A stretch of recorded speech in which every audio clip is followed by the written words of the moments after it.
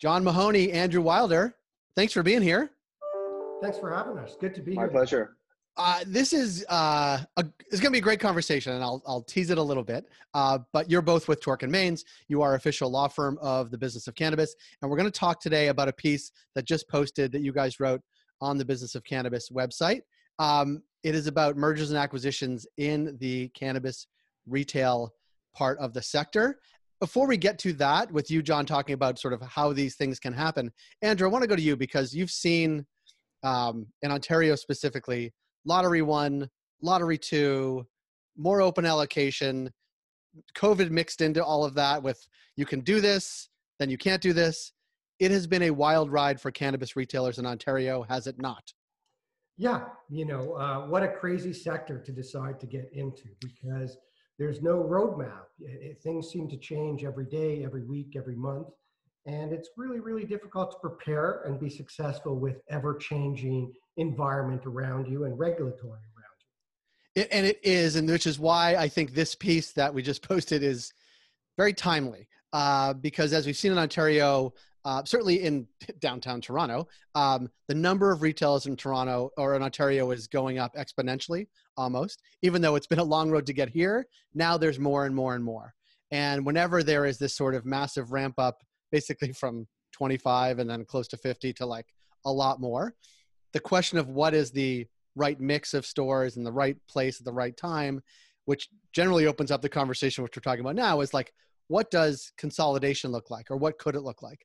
And John, I want to go to you because you laid out in the piece, there's really two main types of transactions that this could go, or ways that could go. Do you want to talk through what those two sort of main transaction types are, and we can sort of go from there? Absolutely. So as I said in the piece, and as you'll read, the two main types of transactions, just generally in the corporate space, and therefore in this specific consideration or branch of the corporate space, would be share transactions and asset transactions. A share transaction is when a purchaser purchases the company, purchases all the shares of the company, and therefore at the close of the transaction would own the company and all the debts, liabilities, benefits, downsides to owning that company. The other way to structure a transaction would be as an asset transaction, which is where a purchaser picks and chooses what assets of the company it wants to buy. It can buy contracts, it can buy goodwill, intellectual property,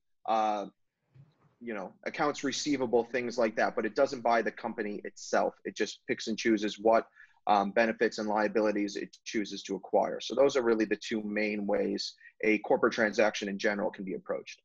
And that's like in general business practice in the corporate realm, those are the two main ways that can happen. What are the special overlays atop that we can expect in the cannabis space that's heavily regulated, that's governed by a number of different sort of levels of government regulations and security clearances, all kinds of the lease agreements that they have? Like what do people need to be thinking about as they look to this brave new world, whether they want to be the M or the A in the M&A conversation? Right. So when looking at a corporate transaction in the cannabis space, it's all about regulatory approval of the operating entity. And the AGCO, the Alcohol and Gaming Commission of Ontario, they get to say or get to approve who operates or what operates a cannabis retail store in Ontario. In moving forward with the share transaction, an actual corporation is being purchased. That corporation that's being purchased, if it operates a cannabis retail store, is licensed. So there's no new license being issued, but what the AGCO would come in and do is approve the new share structure or the share structure or ownership structure that would exist post-closing. So there would be new directors and officers and shareholders behind the entity that's licensed to sell recreational cannabis. And that's where the regulation comes in that type of transaction. They would say, or they being the AGCO, would determine whether or not the new ownership structure meets the requirements set by the AGCO and whether or not they'll approve that structure. Similarly, in an asset deal, you're not buying a corporation, you're buying its assets, and you're buying essentially, we expect in most cases, the right to operate a store.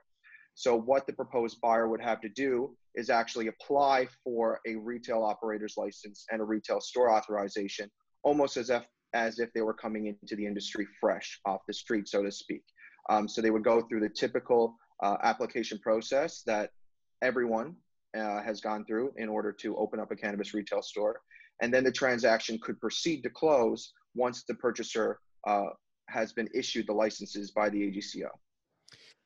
It's not going to be an easy process for anybody involved. It doesn't sound like. But Andrew, I want to go to you because part of this is the landscape upon which or within which people are operating, and that is, it was a great business to be in if you won the first lottery. It was a really good business to be in if you won the second lottery. Moving forward, we know the AGCO is going to approve more and more stores. They ramped it up last month from being 5 a week to 10 a week, basically doubling the number of stores that they're going to authorize in any given week or month. Therefore, the landscape becomes much, much different than it has been. From your perspective, from a sort of understanding the sector really well, like, how do you think this, in the mindset of a retailer or would-be retailer, how do you think they're looking at this in the sort of grand scheme of things as they get ready to ramp up? And do you think we'll see many, many more of these transactions coming up? Well, look, I look at it as an opportunity, and I look at it as an opportunity at both sides. So you've got the small mom and pop who is excited to open this up, who's invested a lot of money, who's filed their application, who meets the eligibility criteria, and may already have a retail operator's license, which is your first step. The challenge that they have is to apply to get your retail store authorization, you need to give evidence of ownership. So you either own the property that you're going to operate in, or you have a lease. And most landlords, it is a landlord's market still in the cannabis space. Most landlords are requiring all sorts of security deposits, all sorts of rent before you're even operating. And the challenge, the environment that we're in now, is because the queue has gotten so large with the AGCO, notwithstanding the fact that they are approving licenses so much faster, there's still a long queue. So what do? You're building out a store, you're paying rent, but you have no ability to earn income. That's a serious problem.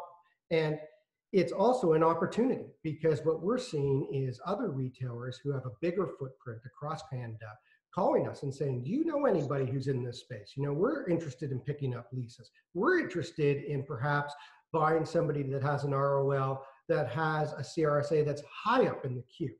It's reminiscent of when we started doing, processing licenses under the Health Canada, where there was a race to get in the queue, and then people were buying people's interest in the queue. So I see it as a really exciting time. There still seems to be enough support and interest to grow it in Ontario and across Canada. I don't think we're anywhere close to saturation. That being said, the competitive landscape is really changing, and it's exciting. Yeah. I mean, is there any, John, I'm going to go to you. Is there any indication of sort of the time horizon on this type of transaction that the AGCO would give a thumbs up or a thumbs down? Like, I come to you, I want to sell my retail operation. I have a willing buyer that has, maybe other stores in other places.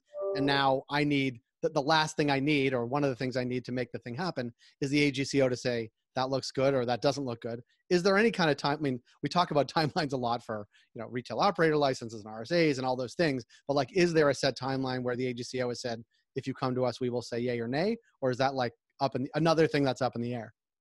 I think, from our experience, it really is up in the air, and it's really difficult to predict exactly how long the AGCO would take to provide feedback or to ultimately approve a transaction.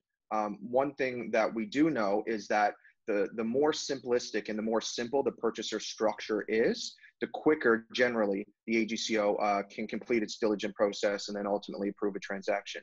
And by the simplicity of a structure, by way of an example, if the purchaser is a single sole proprietor, a single person, or a holding company that has one officer, shareholder, director, a single person, the diligence that the AGCO would have to conduct on that purchaser is very minimal. You have to look at one individual and their background and perhaps a corporation that's only existed for a short period of time. However, if the purchasing entity is a massively complex corporation with many levels of holding corporations and many, many individuals involved at different levels and in different capacities, the AGCO is going to go through the diligence process on each and every corporation and individual involved in the purchaser structure, which will take much, much longer. So, while it's unpredictable to say exactly how long the process will take, I think a good general rule is that the simpler the purchaser structure and the less individuals and corporations involved in the purchaser structure, the quicker the process will take. Yeah.